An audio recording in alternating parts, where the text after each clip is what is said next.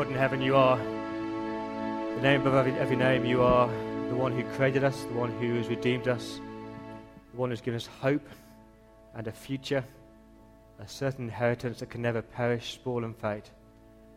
Lord, we meet in your name tonight, longing for your name to be lifted high.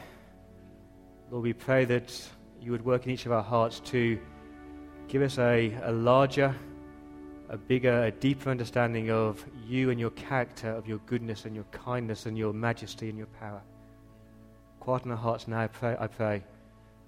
Lord, I pray that as I speak, that your Spirit would be at work. Work powerfully tonight, I pray, in Jesus' precious name. Amen. Please grab a seat. It's so good just to see so many people out there. We're gathered tonight to really grapple with the question, worthy. Who is worthy? Who would you say is worthy to be admired, worthy to be adored, worthy to be praised? Who is it that has done things or said things or achieved things that you think, yeah, that's a person who I want to praise and respect and honor?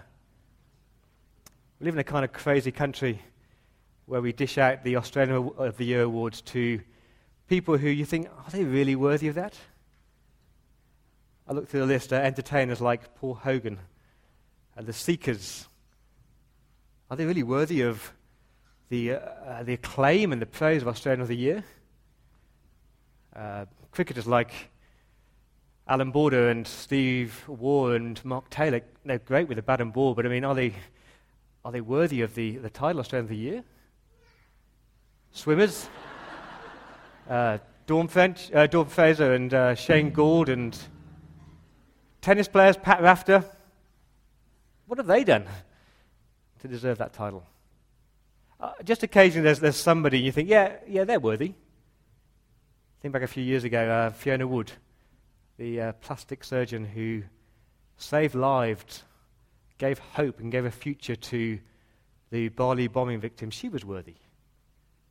The immunologist Ian Fraser, or the Aboriginal health worker, or the guy who created Clean Up Australia Day, he did some good. He made a difference. He's worthy. People like Nelson Mandela, Desmond Tutu, who fought against apartheid, who made our world a different place to live in. He's worthy. Mother Teresa, Martin Luther King, Amnesty International, all people who won the Nobel Peace Prize, they're worthy because they did things. They changed people's lives. They gave people a hope and a future. Let's make it more personal. Who do you think is worthy in your life? Think of an individual that you think, yeah, I respect them and I honor them and I obey them. Maybe it's a parent who you look back over your life and they've always been there and they've always cared for you. They sacrificed things for your education. They looked after you when they were sick. And you think, yeah, they're worthy. Maybe it's a friend who stood by you through the deepest and darkest times of your life. A teacher who inspired you and motivated you. Who is it in your life, in your earthly life, that you think, yeah, that's somebody who is worthy to be respected and to be admired and to be adored? Now, what makes that person worthy? It's their character. It's their words. It's what they've achieved. It's what they've done for you. That makes them worthy. What about the one who created the whole universe?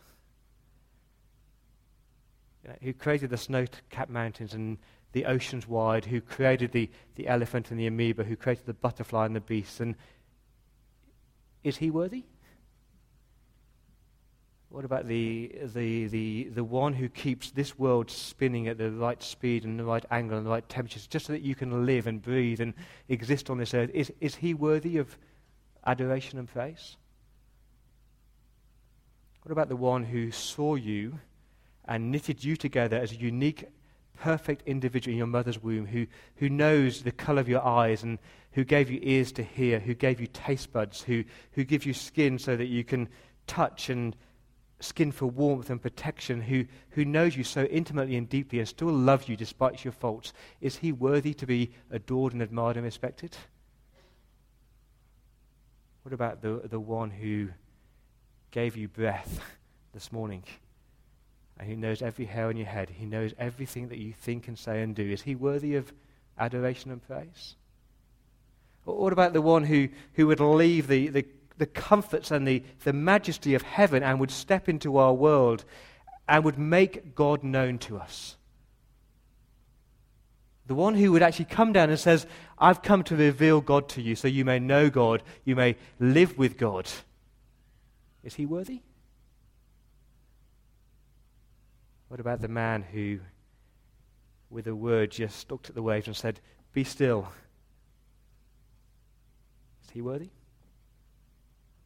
The man who loved the outcast. The man who looked at the bleeding woman who all her life had been rejected. The man who took the hand of a leper. The man who gathered the people that society mocked and laughed at and gave them a hope and gave them a future and welcomed them. Is he worthy of your adoration and praise? What about the man who sat with weeping, mourning parents because their little girl had just died and said, don't be afraid, and turned to the little girl and said, get up, and raised a dead girl back to life, had the power to bring a dead person back to life? Is he worthy of praise? What about the man who looked into someone's eyes and said the word, son, your sins are forgiven? Think about those words, your sins are forgiven. Who, me? My sins, my selfishness and my arrogance and my pride and my greed. And surely, Lord, you can't know me that well if you could just say your sins are forgiven. He said, yeah, I can, because I've dealt with them and I've wiped them clean. Yet, what? No guilt and no pain and no shame. Is he worthy of your praise? What about the man who was spat and rejected and mocked and he didn't retaliate? What about the man who was so innocent and so perfect that they could find no fault in him? And what about the man who walked a lonely hill with a cross on his back? And what about the man who, as they hammered nails into him, said the words, Father, forgive them? Is he worthy of your praise? What about the man who, as he hung on the cross, bleeding and dying, uttered the words, my God, why have you forsaken me? Because at that point in history, the Father was pouring out the punishment for the sins of the world onto his shoulders, and yet he said the words, Father, forgive them, and then uttered the word, it is finished. Because at that moment in history, he was dealing with the sins of the world, your sins and my sins. Is he worthy of your praise? That you can look into his face, look at the cross and say, at that point in history, my sins were forgiven. Is he worthy? The man who crashed through the barrier called death and looks you in the eye and says, I have defeated death, I've risen from the dead, you have a certain hope, there's a future, there's an inheritance, you can be confident of that because I've raised from the dead. Is he worthy of praise? What about the man who looks at you and says, I sympathize with all your weaknesses because I've been tempted in every way, just like you are, yet without sin. I know what you're going through. Is he worthy of your praise? What about the man who said to you, trust me, one day I'll see you face to face and there'll be no pain and no suffering and no crying and no sickness and pain because I've dealt with it all. Is he worthy of your praise and adoration? What about the man who will return with trumpets and with clouds and with angels, and every eye will see him and every knee will bow before him and every voice will say, Jesus Christ is Lord.